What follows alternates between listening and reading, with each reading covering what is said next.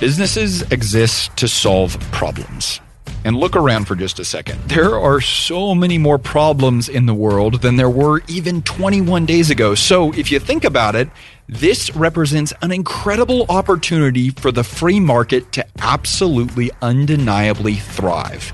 And that means that if you are a leader, if you are a business owner, you find yourself right now at a starting line of a race to meet needs, solve problems, and serve people exceptionally well. From the Ramsey Network, this is the Entree Leadership Podcast, where we help business leaders grow themselves, their teams, and their profits. I'm your host, Alex Judd, and today we're going to talk about what it will take not only to run that race, but to win in that race, to make sure that you thrive as a leader, but also to make sure your organization succeeds and survives in this season. And to talk about that exact subject, we brought in the former host of this program and Ramsey personality, Ken Coleman. And as Ken will share throughout this entire interview, that if your organization, if your business is going to not only make it through this, but get better on the other side of this, it will have to all start with you. You can't take care of everybody else if you're not taking care of yourself. And you will be able to for a while. I mean, I just want to be realistic, Yeah. Whether it be in parenting or in leadership or as a coach of an athletic team. You can play this superhero for a while and pull it off for a while, but it's not going to last. And so what's the point of that? And the real challenge is if you try to be a superhero and take care of everybody else and give something that you actually don't have, when it comes calling, and it's going to, and you crash, the danger is it's not just you that crashes. You could crash the team. You could crash the organization. That's what we call collateral damage. And the implications are pretty massive there. Well, yeah, then it's not just you. I mean, so the implications are massive for you, the leader, personally. You could stall your career for a while. You could have some health issues as a result, mental, emotional issues. But again, it's not just about you, right? If you as the leader cause your own demise and crash, then again, you're not just taking you out, you're taking a good portion of the organization out. They're going to have to rebound. They're going to have to scramble, whatever the situation is. So it gets back to that simple thing. If I want to lead others, I've got to first lead myself. Man, I love that we jumped right in there because we've talked to so many small business owners recently that it seems like probably for about the past 4 to 5 weeks, they've been running on straight adrenaline and caffeine. And they have just been in hustle mode, and it's almost out of necessity to a degree. Yeah. How do they start to step back now that we're getting back to work in a lot of places and we're starting to get a little bit of traction again? How would you advise that person steps back and starts to say, okay, I need to make sure I'm taking care of myself? Well, you got to look at the areas of who you are as a person. You're not one-dimensional. So you can't just look at your work self. You've got to look at the spiritual side of things, whatever your faith persuasion is. You are a spirit, okay? You have a soul, and so where are you at there? And it's a checklist. Where do I stand? Physical, do the checklist. Am I in a good place physically? Am I getting the sleep? Am I getting the nutrition? What's my energy level? And all of the things there. And then you've got to look at your relationships.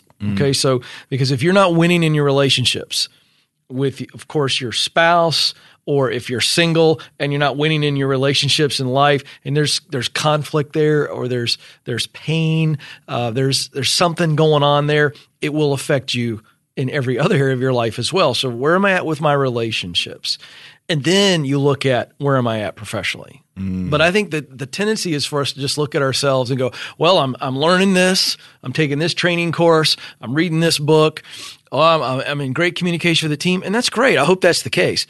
But don't just look at you, the leader, or you, the business side of things. You are multidimensional, and I just mentioned all those other dimensions. So you've got to have this intentionality to do a health checkup in all of those areas, because as you are not just one dimensional, so you can't just think about you, the professional, but understand that because you're not one dimensional, if any or all of those other dimensions are out of whack, it will catch up to you.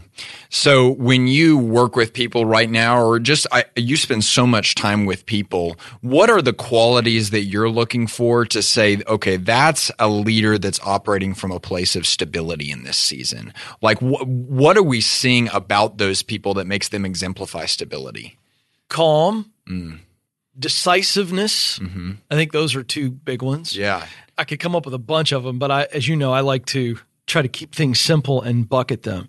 And I think that the calm leader is somebody who they're stable, and it's stability below the surface, which makes them look calm above the surface. That's really good, though, because I've known you for a while and you've known me for a while. I don't think a lot of people would describe either of us as calm people necessarily. Yeah. I don't think that's our wiring, but it sounds like the type of calm you're talking about is a little bit different than just a personality style. Is that right? Yeah, but let's you brought us into the equation. Yeah.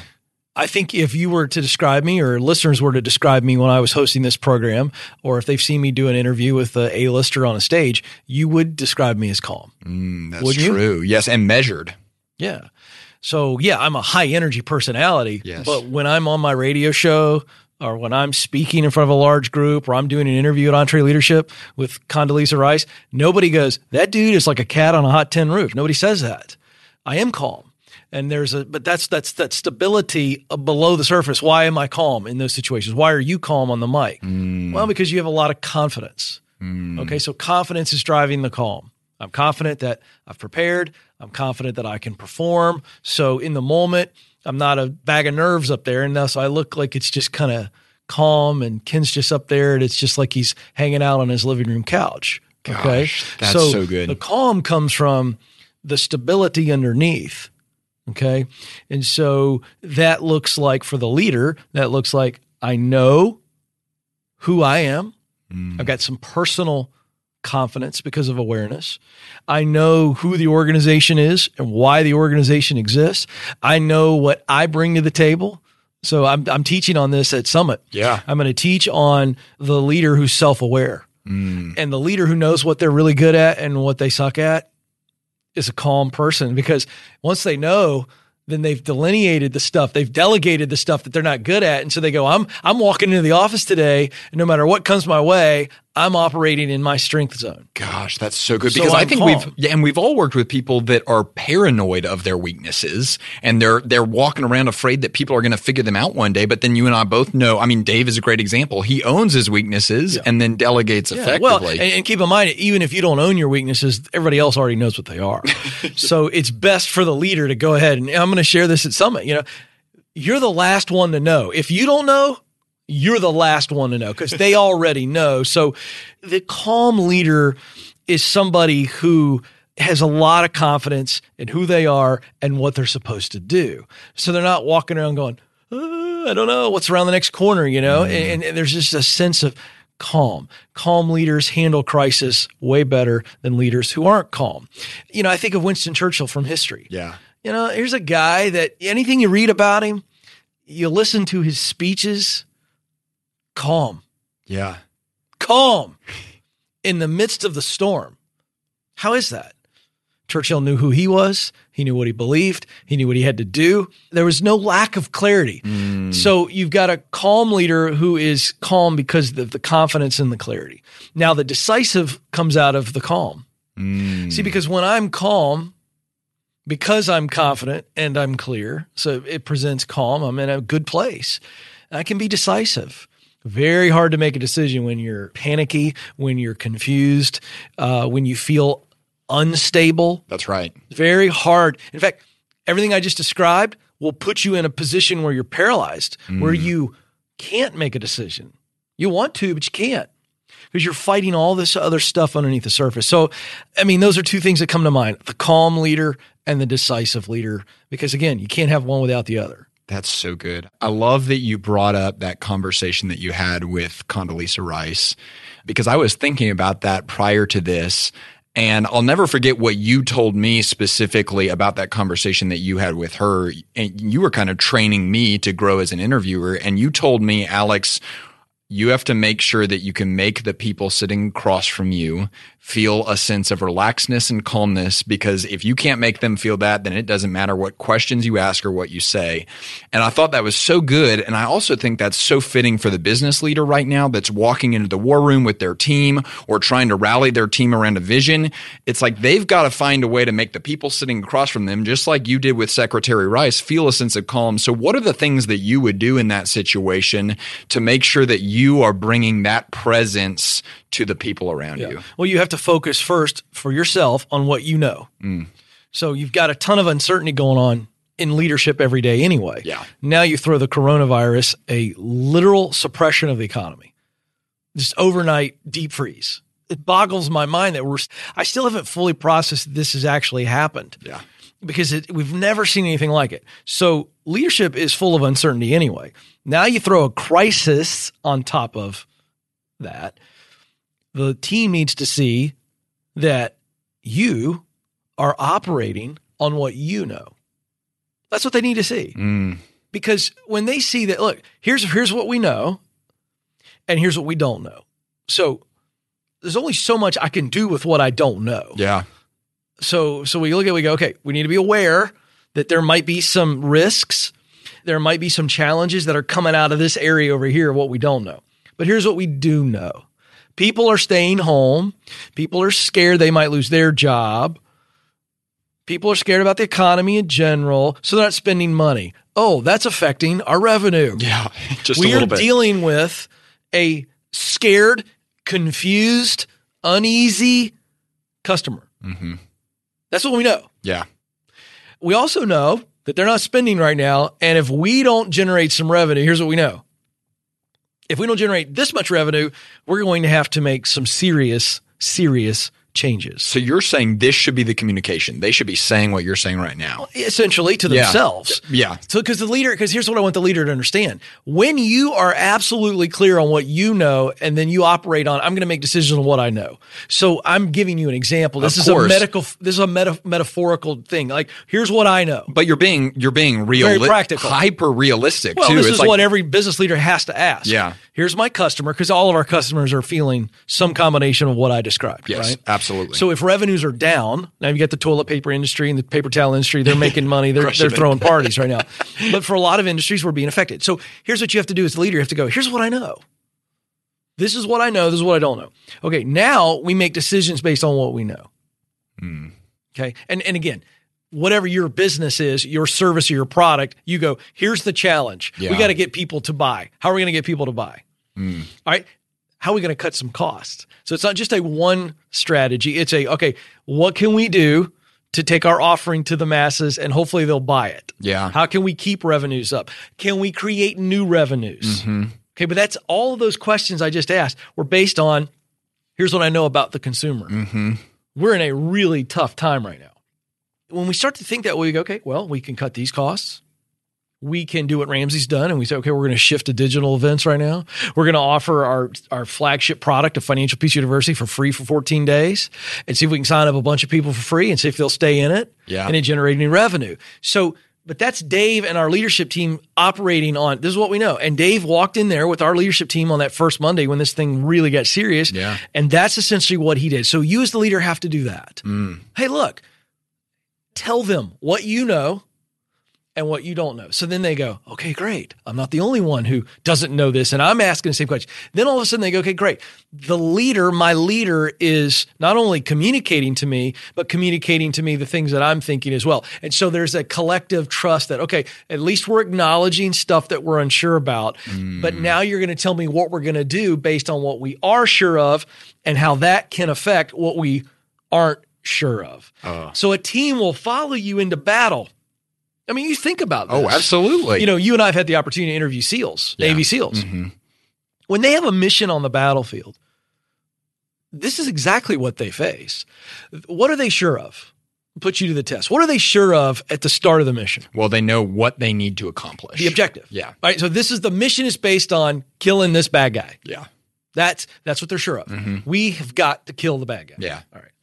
Then they're sure of the terrain to some degree. Maybe they're sure of some weather patterns. Who they've got to work with, Maybe people. they're sure of because they've got intelligence on who they're facing and how big the troops are. Whatever. You guys get the point. Yeah. But then there's a lot in that they're unsure of. Yeah. And I've had the privilege of interviewing these guys, and they go, look, here's the deal. This is what we're sure of. And so we're going to focus on that. But we know there's a lot of things going to come at us that we have no idea that are coming at us. But there's not a lack of confidence because of that. Their confidence is, this is the operation and this is what we've got to try to do. And we know these challenges are in front of us. So that's what we're going to deal with. Everything else, we're going to deal with it when it happens. Gosh. So that kind of communication based on clarity at least gives the team member a sense of, okay, I can rally around that. But it's the walking in and going, guys, this sucks, man. The world's changed and I don't know what we're going to do. We're going to have to lay some of you off. And you know what? I hope we're around next month. Why in God's name would you go at it that way? Yeah. What you can say is, if all of that is true, hey, here's the deal. We got to make some serious operational changes to try to come up with some new revenue opportunities, and we're going to have to cut expenses mightily. And the reason we do that is we want to be here, not just next month, but the month after that, the month after that, the month after that. This is going to be the toughest time in the history of our company. But I really believe in the people in this room. And I can't do this by myself. We need every idea. We need every objection. We need all hands on deck coming together. Let's lock arms. Let's figure out if we can win this thing. Two things in that I want to dive into a little deeper. Kind of a temptation and then also the expectations that you're setting. I think the temptation for a lot of the business owners that I've talked to can be that they feel like if I'm walking into the room to talk to my leadership team, I need to walk in with the answers. And I need to walk in and have this presentation, have a bow on it, and we've got to have this figured out because they're looking to me for answers. What do you say to that person? No. I think you need to, especially in times of crisis, you walk in with the right questions. Really? Yeah. If you got the answer, great. Okay. So I don't want to confuse anybody. I mean, if you've got the answer and you believe it's the right answer, then you go all in with the presentation and the bow. Yes. But you asked, there's a temptation to feel the pressure to do this. And I'm saying, if you don't have the answer, leaders, it's okay. Because if you act like you do, they know you don't. So if you don't come up with something and try to convince everybody, or I see this a lot with leadership in crisis, you don't have the answer. So what you try to do is you distract everybody. And we're not going to talk about the fact that we all know I don't have an answer. So we're going to go over here and talk about this. Or you cave. I will tell you, we'll never be able to verify this. I think I mentioned this to you in an Instagram Live. I don't have the data for this and we'll never be able to have the data for this. But I do believe in certain industries, we saw leaders panic and lay people off too soon. And I also think there are businesses that closed because it felt like that was the easiest thing to do. It's easier to just go, man, this is a tidal wave. I'm going to go ahead and hold my breath and we're going to go down and we'll try to rise again. And it's a good PR move. Well, it's easier sometimes. Yeah. It's a lot easier to go, I'm going to file bankruptcy, hedge my bets, cut my losses. I can file bankruptcy and I'll start again. Yeah. That's easier. Now, again, I want to be very sensitive here. Of course. I'm not saying that's the case for everybody who takes that route. Yeah. What I'm saying is it's easier to fold than it is to fight. That's not a new thought. Yeah. Okay. So what I'm saying is when you don't have the answer, or that the answer you have, in your heart and in your head that it's not the best answer, being a leader is going in going, hey guys, here's what I know. This is the question that we've got to answer. I've tried to play with it for a little bit. I got an answer. I don't think it's the best answer. I'm willing for you to tell me it's not the best answer, but here's the real issue. I believe that all of us together can come up with the answer. I tell you something. You want to build trust. You want to build transparency. You want to build a team. And by the way, this is not just in times of crisis. It's okay to go in and go, I don't have the answer, but that's why I hired all you brilliant people. Yeah, that's right. That's right. That's why you're here. Man, and you said, I believe we can figure this out. Yeah. It seems to me the leaders that I've talked to that are thriving in this season, and maybe not circumstantially thriving, they're going through a lot of tough stuff, but they are mentally thriving. They have a level of belief. Yeah. And I mean, is it fair to say that that's pretty essential with regard to actually taking this battle or taking on this fight? Yeah, I don't want to follow any commander into battle if he or she doesn't believe that we can win. That's just not a good recipe. So we've got to believe that we can win. You got to believe that you can win even when the odds are stacked against you. I read a book recently about Custer, and Custer was an arrogant, bravado kind of guy, just not a good leader. And he gets lampooned for that, and rightfully so. Yeah. But you got to give the guy some credit. He, bravado, arrogance, whatever. Here's a guy that's completely outmanned. He's like, we can win this thing. You know what I mean? I believe we can win it. I think of a better leadership example of Colonel William Travis at the Alamo. Oh, you're speaking my language now. Here's the deal. It's where we get the famous phrase, draw a line in the sand. That's where that comes from. Whether or not, historically it's been reported that that's what he said. He said, listen, we're surrounded by Santa Anna's army. We're too late for retreat unless you leave tonight. You can leave tonight. We're not leaving, but you can still get out the back, basically. We're hoping Sam Houston shows up. We haven't heard. So we're going to fight and we're going to defend this thing. Who's with me? Pulled his sword out, draws a line in the sand, and then, the rest is history. Look. Did he believe they could defend that place? I think he did. But then there gets to the point where he's still facing his doubts and he sees how they're surrounded. Yeah. But he still says, you know what? Now it's not, I believe we can win the fight. It's, I believe we should fight. See, that's what I've always found to be super awesome about the Alamo and that story. Yeah. I have no history to back this up, that he ever thought that he could win the fight. Oh, and I think it was 4,000 against like 400 or something like that. But at some point, it's really about, does he believe we should stay? They are staying not because they believe they can. They're staying because they believe they should. Like you just nailed it. Right or wrong. It's not about thing. It's not about I believe I should fight because we can win. He believed they should fight because they should. And so he had a chance to leave. They had a chance to leave. That was not a fast approaching Santa Anna army. I mean, they had a chance. He could have gone with the rest of them. He could have said, hey, guys, listen, this is stupid. This is slaughter. We're not doing this. Let's all get out of here tonight. At nightfall, we're going out the back. We'll re-up with Sam Houston. And, you could make the case that's probably what he should have done. Yeah. But here's the issue. You talk about belief for the leader. Yeah, belief is everything. So it gets to the point where on principle you go, we may go out of business. But instead of filing bankruptcy, I'm going to go down with the ship.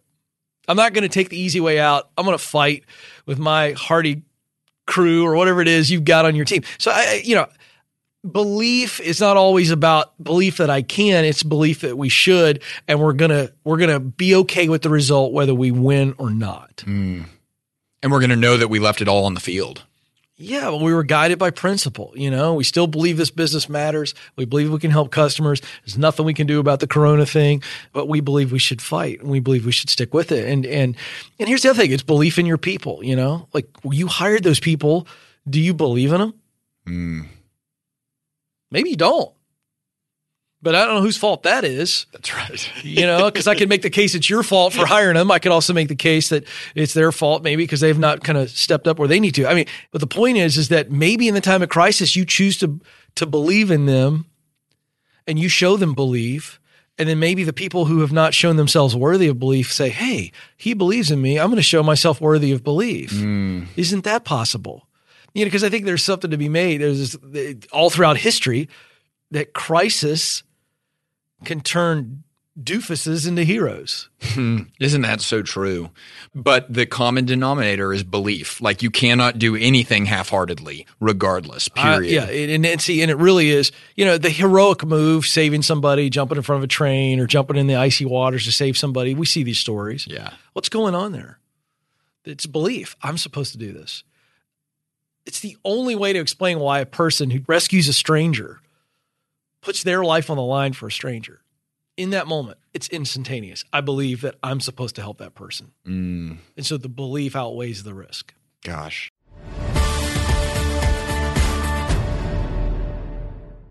Here's a math refresher. There are only 24 hours in a day, so you and your team need to streamline time-consuming tasks to focus on the activities that make money.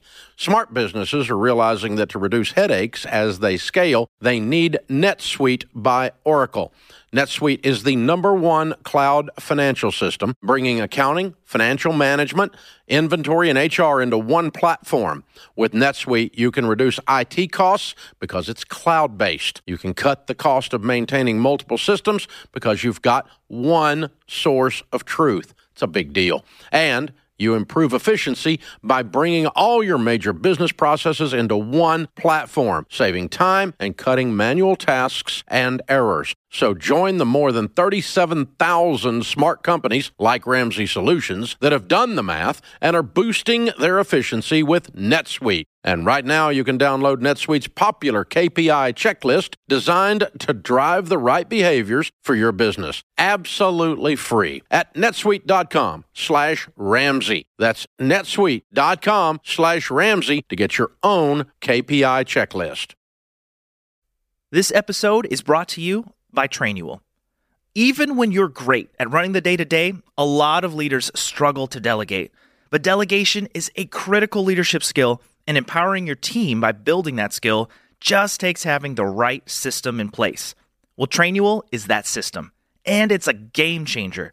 Trainual is an easy-to-use app that helps document and organize everything about your company in one place.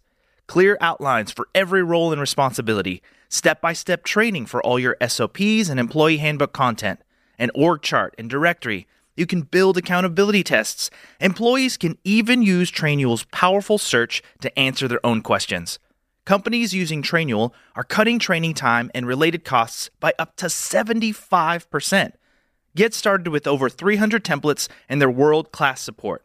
It's time to get your entire team playing from the same playbook. Visit Trainual.com/Entree today for a demo and get 15% off your first year with code Entree15. That's 15% off at TRAINUAL.com/Entree with code ENTRE15.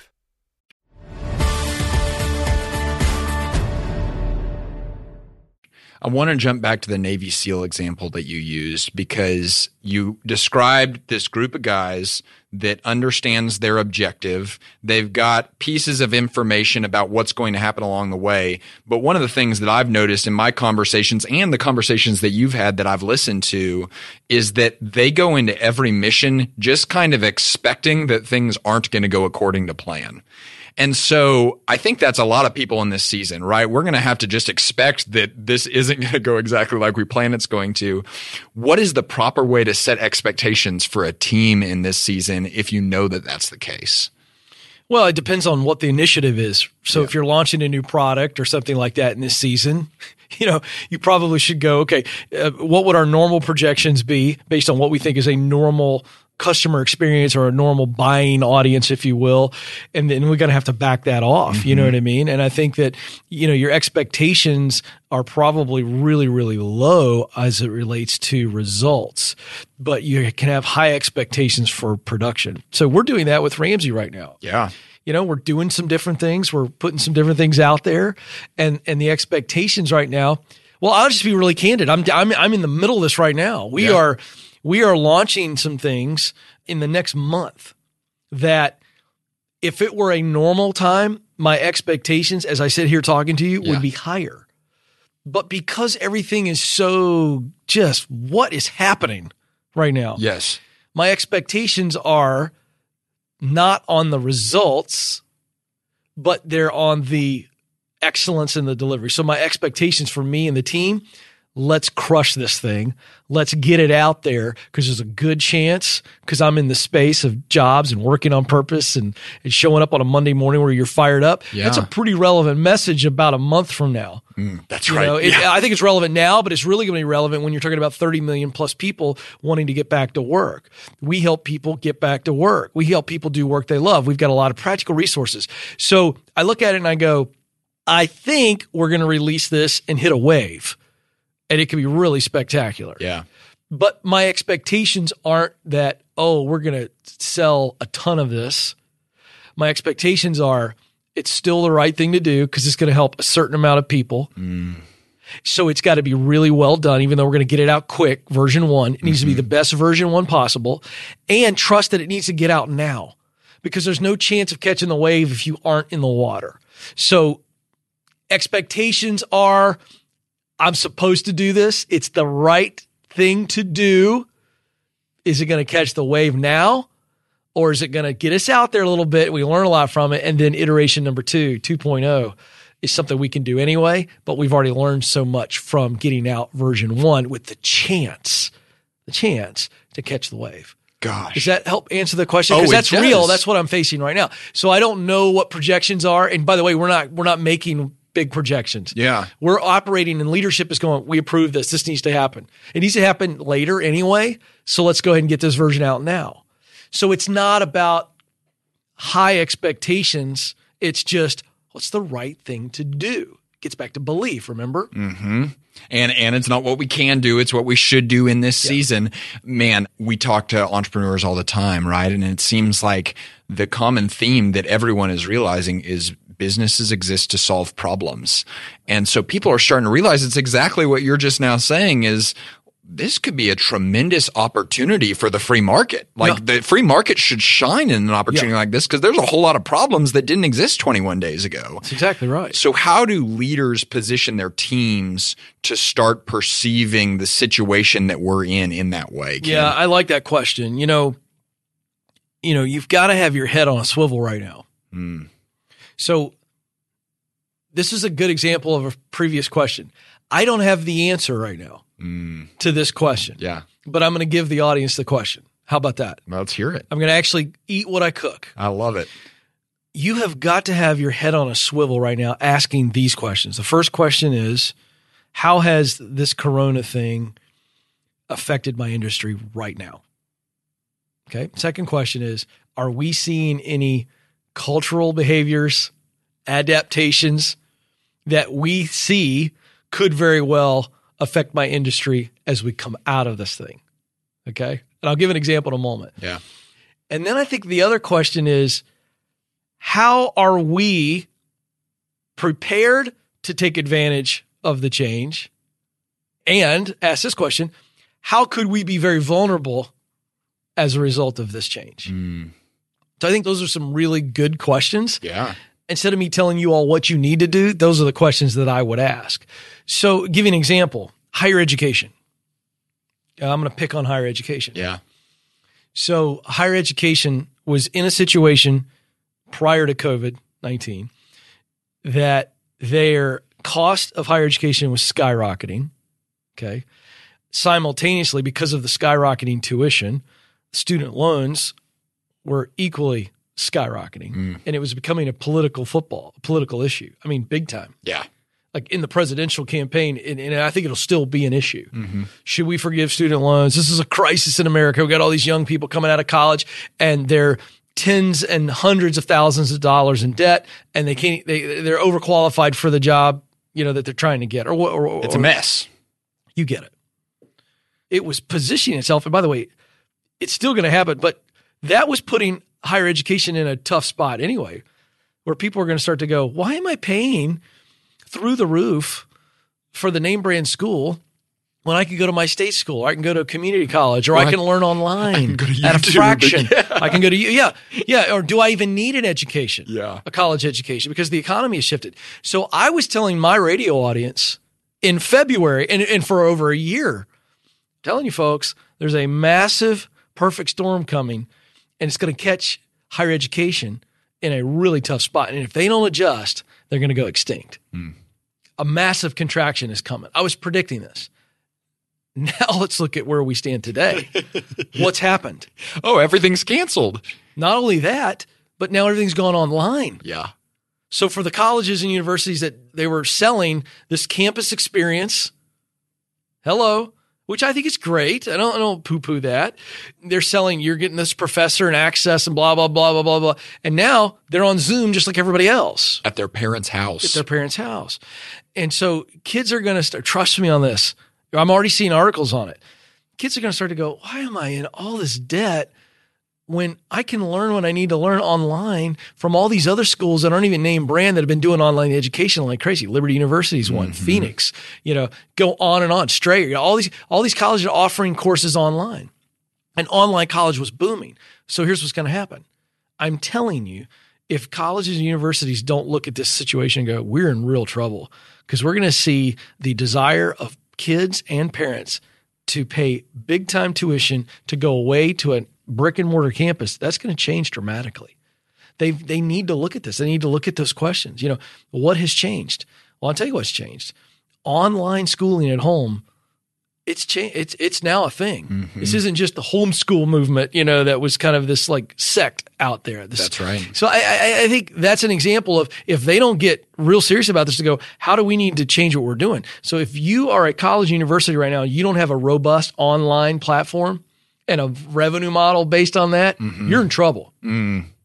Well, and the answer is not how do we prepare for everyone to come back in the fall to our brick and mortar campus. It sounds like what you're saying is you need to be dedicating serious resources towards online learning. You're going to have to say we are in a situation where we could lose a lot of our tuition for on-campus students. However, if we pivot over here and we start to offer online programs, not only can we replace that tuition, but now we can begin a new robust revenue stream. Again, I'll use my friend's Liberty University. Yeah.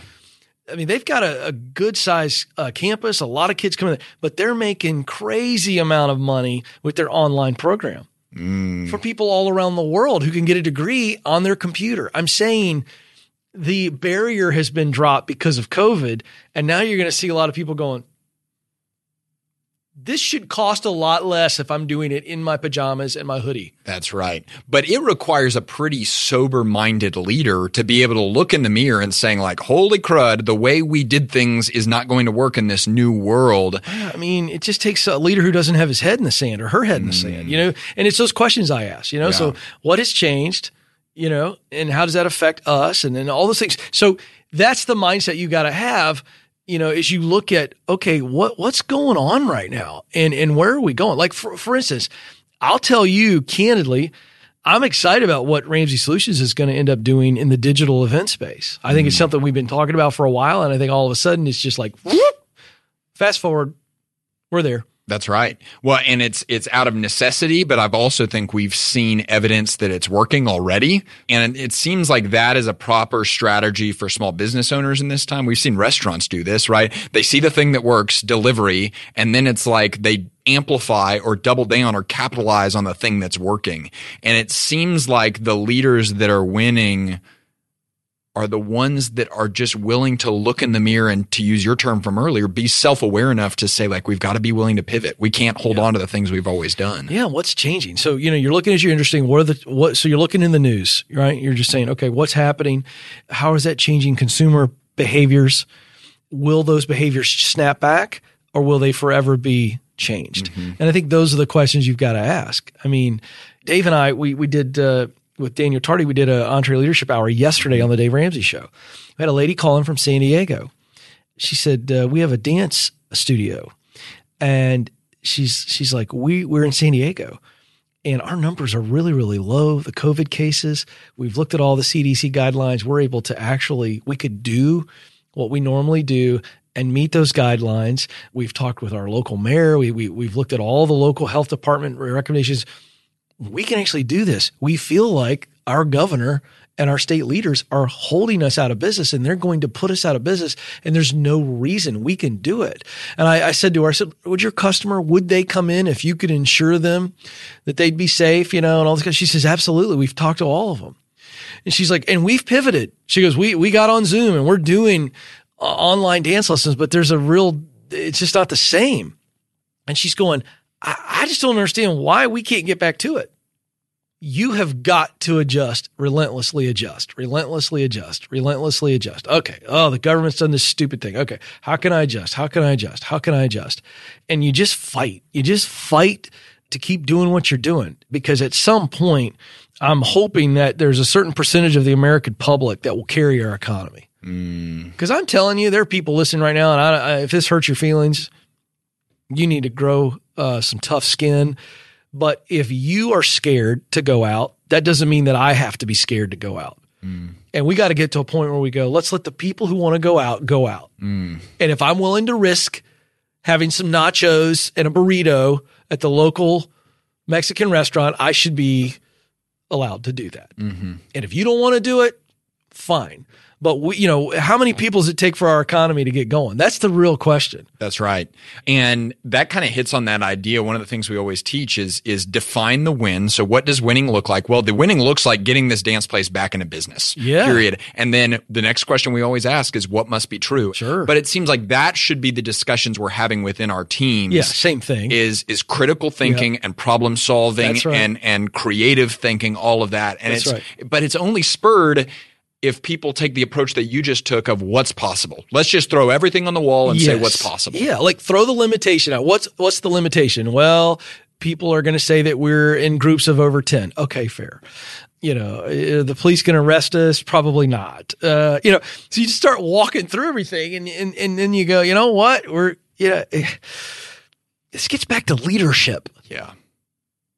I'm not espousing breaking the law. I'm not going that. I'm just saying, like, leading is this idea of, I know we're supposed to cross that stream. I'm going to try to find the best place to cross, but I don't really know.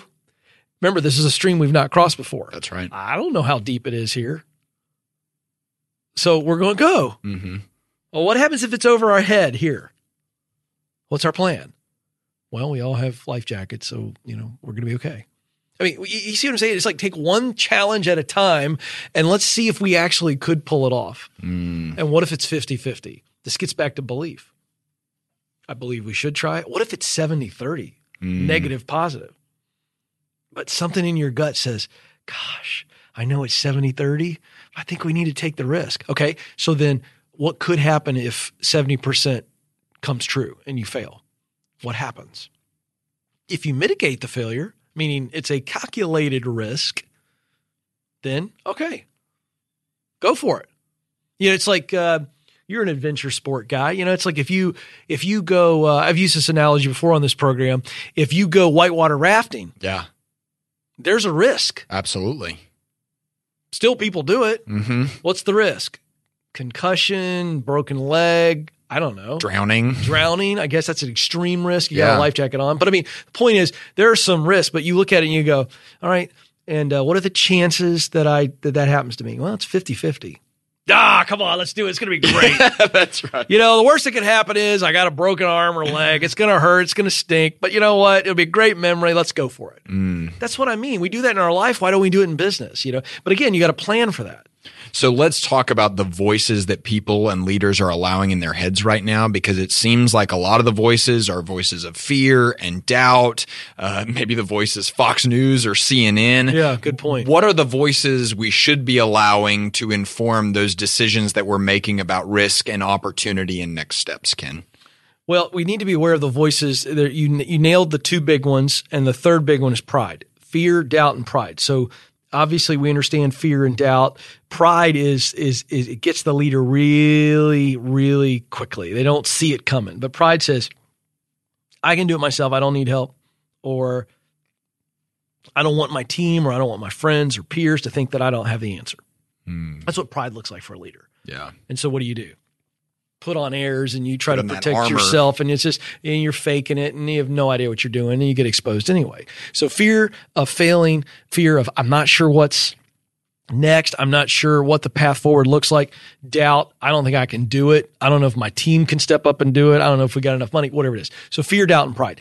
The voices you need to be focusing on, again, are, and whoever this is, the voices of clarity, the voices of confidence, and the voices of courage. Those are the voices. Now, where you get those voices, you get those voices from a great biography. If you want to get the voice of clarity, confidence, and courage, read Churchill, read Roosevelt, Teddy Roosevelt. For that matter, FDR, who famously said, all we have to fear is fear itself. People around you, voices of clarity, voices of confidence, voices of courage, because that's all you need to lead. And so what do I mean by clarity? Well, that could be your numbers guy.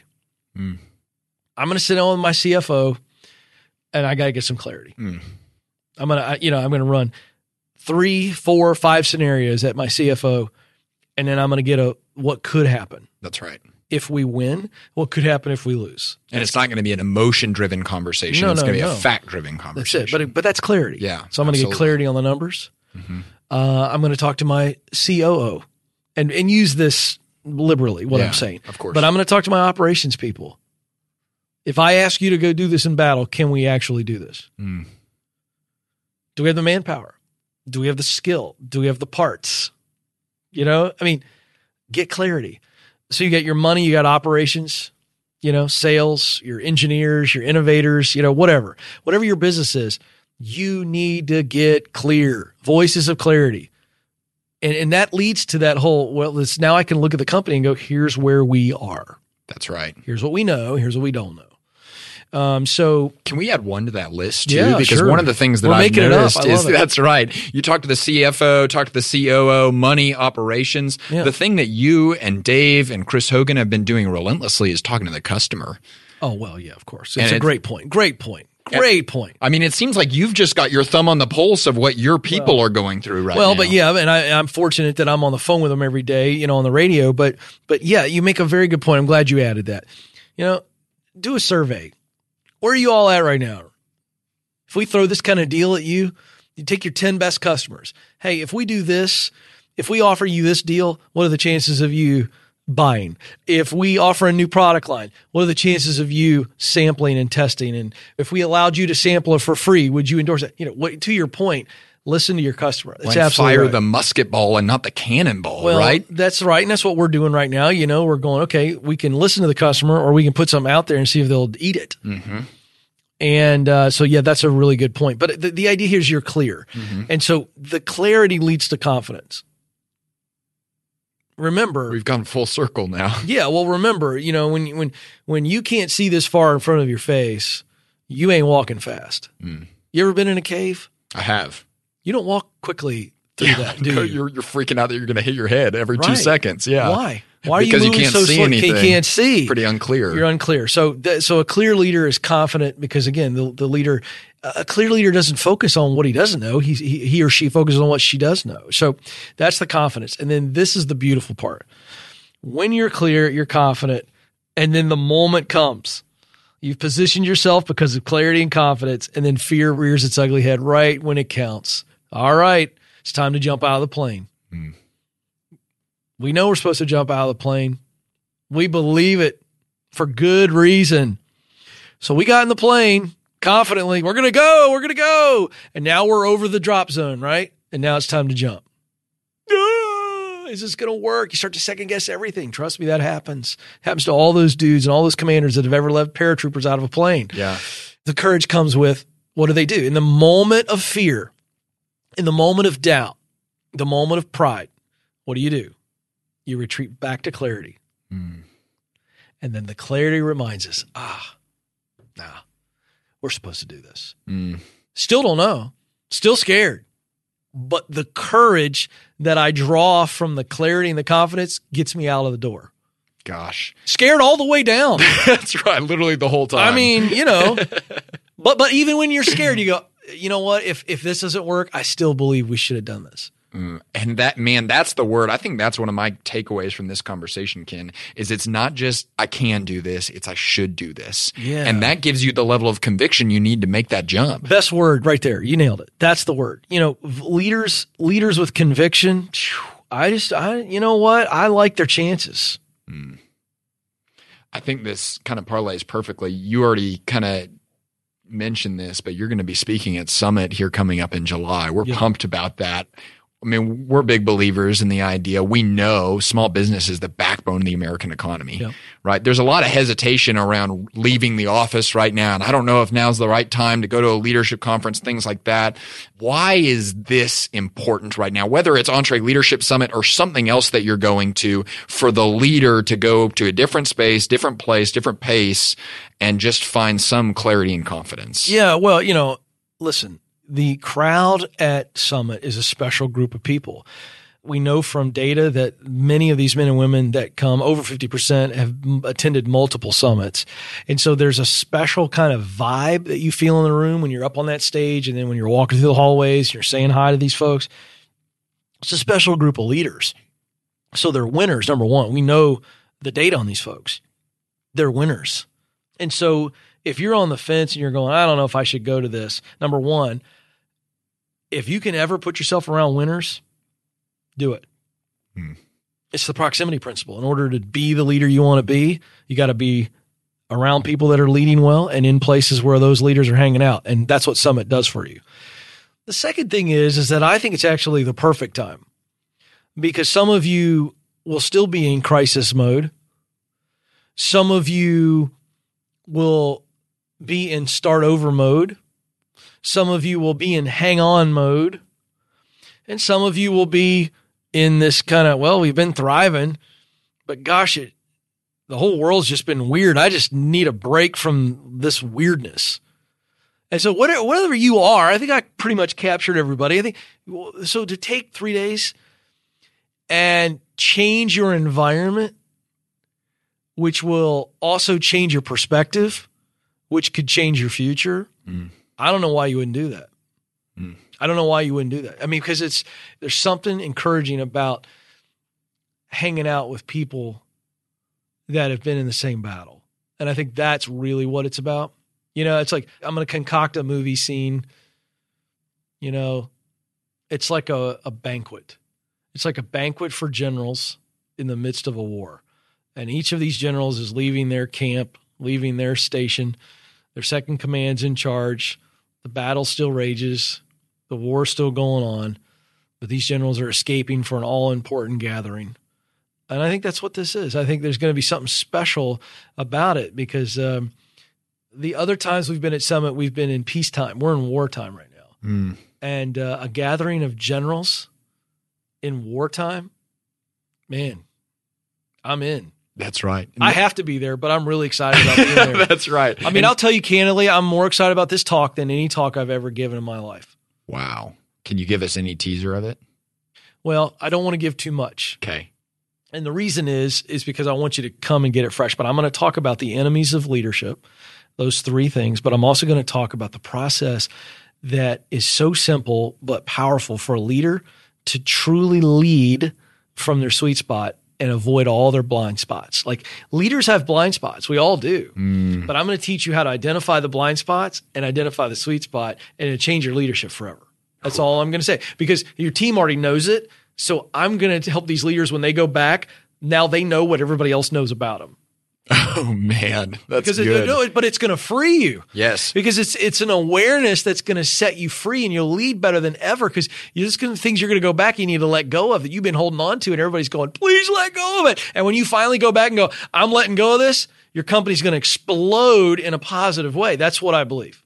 That's what I believe. Is that a good enough preview? That's pretty good. Yeah. And I mean, that's going to be necessary in this season. If you leave the banquet, you better leave more self-aware. I'm pumped about that. I think it's great. You know what? I just got an idea. I'm going to have to tell Sarah and Daniel that we need some type of military band or something, like we need some type of war theme, because we're all at war with this COVID thing. That's right. I love this. You have this capacity of coming up with ideas on the podcast that then everyone has to execute on. Because it's like, he already said it. He said it. I mean, listen, if you feel like you're in a battle and you feel like you're in a war and you're going, hey, I'm all in, man. Let's have a wartime banquet. Let's get some great generals in the room together, and let's come out of this thing more emboldened and more encouraged to keep fighting the good fight, man. Let's go. Well, Ken, I've told you this before, and I think I just represent so many of the people that listen to this podcast. I started listening to this podcast because of you, and because of your ability to ask incredible questions, and for your ability to supply and provide insights that really cut to the core of where people are at in the situation that they're in right now. That was certainly this conversation today. I'd love to close out by you putting on the Coach Ken hat and talking directly to the small business owner. What's the message that you want them to hear as they head back to work, as they rally their team, and as they take action on all the things you talked about today? Well, the first thing I would say is that no matter what you're experiencing right now as a leader, the fear, the doubt, the pride that has been thrust upon you through all of this uncertainty, and you're in a battle right now, I want to make sure that you know that you were created to fill the role of leader.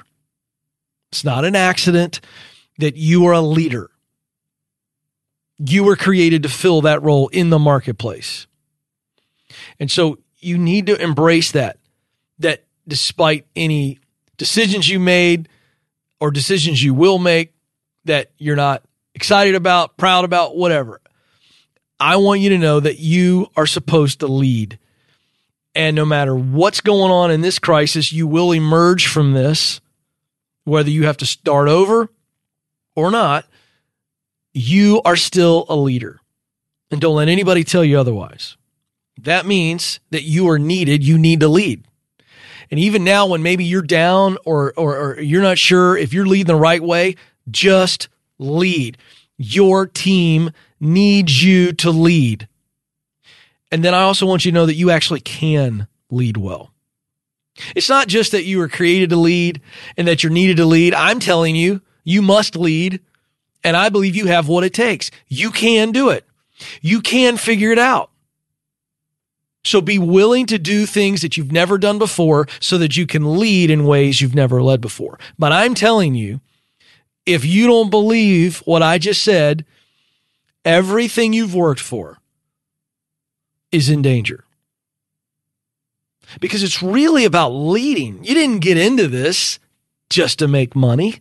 You didn't get into this just to provide a product or a service. You got into this because there's something about being the man or woman who steps up in times of uncertainty and dives into the problem and leads the team through the problem to a solution for the customer. That's the juice. That's what you signed up for. And you better remember that right now, because there are days where it gets really, really, really lonely. And you start to question, am I supposed to be leading? Am I an awful leader? Does anybody need me? Or would they be better off with a different leader? And can I even lead? And the answer is unequivocally, you were created to lead. Your team needs you to lead. And you can do it, so you must do it. Bam. Ken, we're grateful for your message. We're grateful for the way you choose to live in alignment with that message, and we're thankful for your time today. Thanks so much. Hey, man, I'm so thrilled to do this. It's fun to be on the other side. I'm really proud of what you've done. You've done an excellent job, and it's fun to hand the baton to somebody who runs faster than you. So I was like the third leg, and like you're the Usain Bolt. So you're doing a great job. Well, thanks so much, Ken. Yeah, buddy. Man, Ken absolutely has a gift for bringing equal parts inspiration and application. I love those handles that he gave us that we can all remember. Clarity that creates confidence, and the combination of clarity and confidence provides you with courage to move forward in this season. And I wanted to make sure you knew, myself and our executive coach, John Felkins, we sat down and we did a live training for over 2,000 business owners just a couple weeks ago. And we really walked business owners through the plan and the process that our operating board here at Ramsey Solutions walked through as everything with regard to coronavirus unfolded. And it really is a workshop that helps you, the business owner, create a 90-day action plan for moving your business forward. So much of the content relates exactly to what Ken talked about in this conversation. So we wanted to provide you with the recording of that workshop if it's something that you want to walk through with some of your key leaders on your team. So if you want to get the recording of that workshop, text the phrase "take action" to 33444. Again, if you want to get the 90-day action plan workshop, text the phrase "take action," all one word, no spaces, to 33444, and make sure you and your team have a plan for leading and executing on the things that matter most for your business in this season. I hope you enjoyed this episode of the EntreLeadership Podcast. If you did, please give us a 5-star review and tell your friends to subscribe. For a chance to win a $25 Amazon gift card, you can review this episode by clicking the link that's in the show notes. And be sure to follow us on social media at EntreLeadership. This episode was produced by Tim Hull, and it was edited and mixed by Will Rudder. I'm Alex Judd, and on behalf of the entire EntreLeadership team, thanks for listening. We'll talk with you again very soon.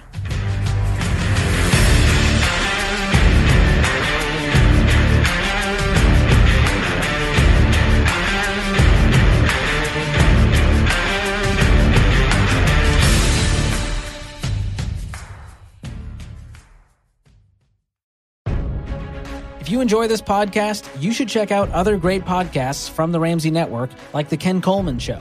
Are you doing what you were born to do? I'm Ken Coleman, host of The Ken Coleman Show, where I give you practical advice to help you discover your purpose and then map out a plan to get you there. From accounting to advertising, from plumbing to production, you were created to fill a unique role, and the world needs what you have to offer. Join me on The Ken Coleman Show wherever you listen to podcasts.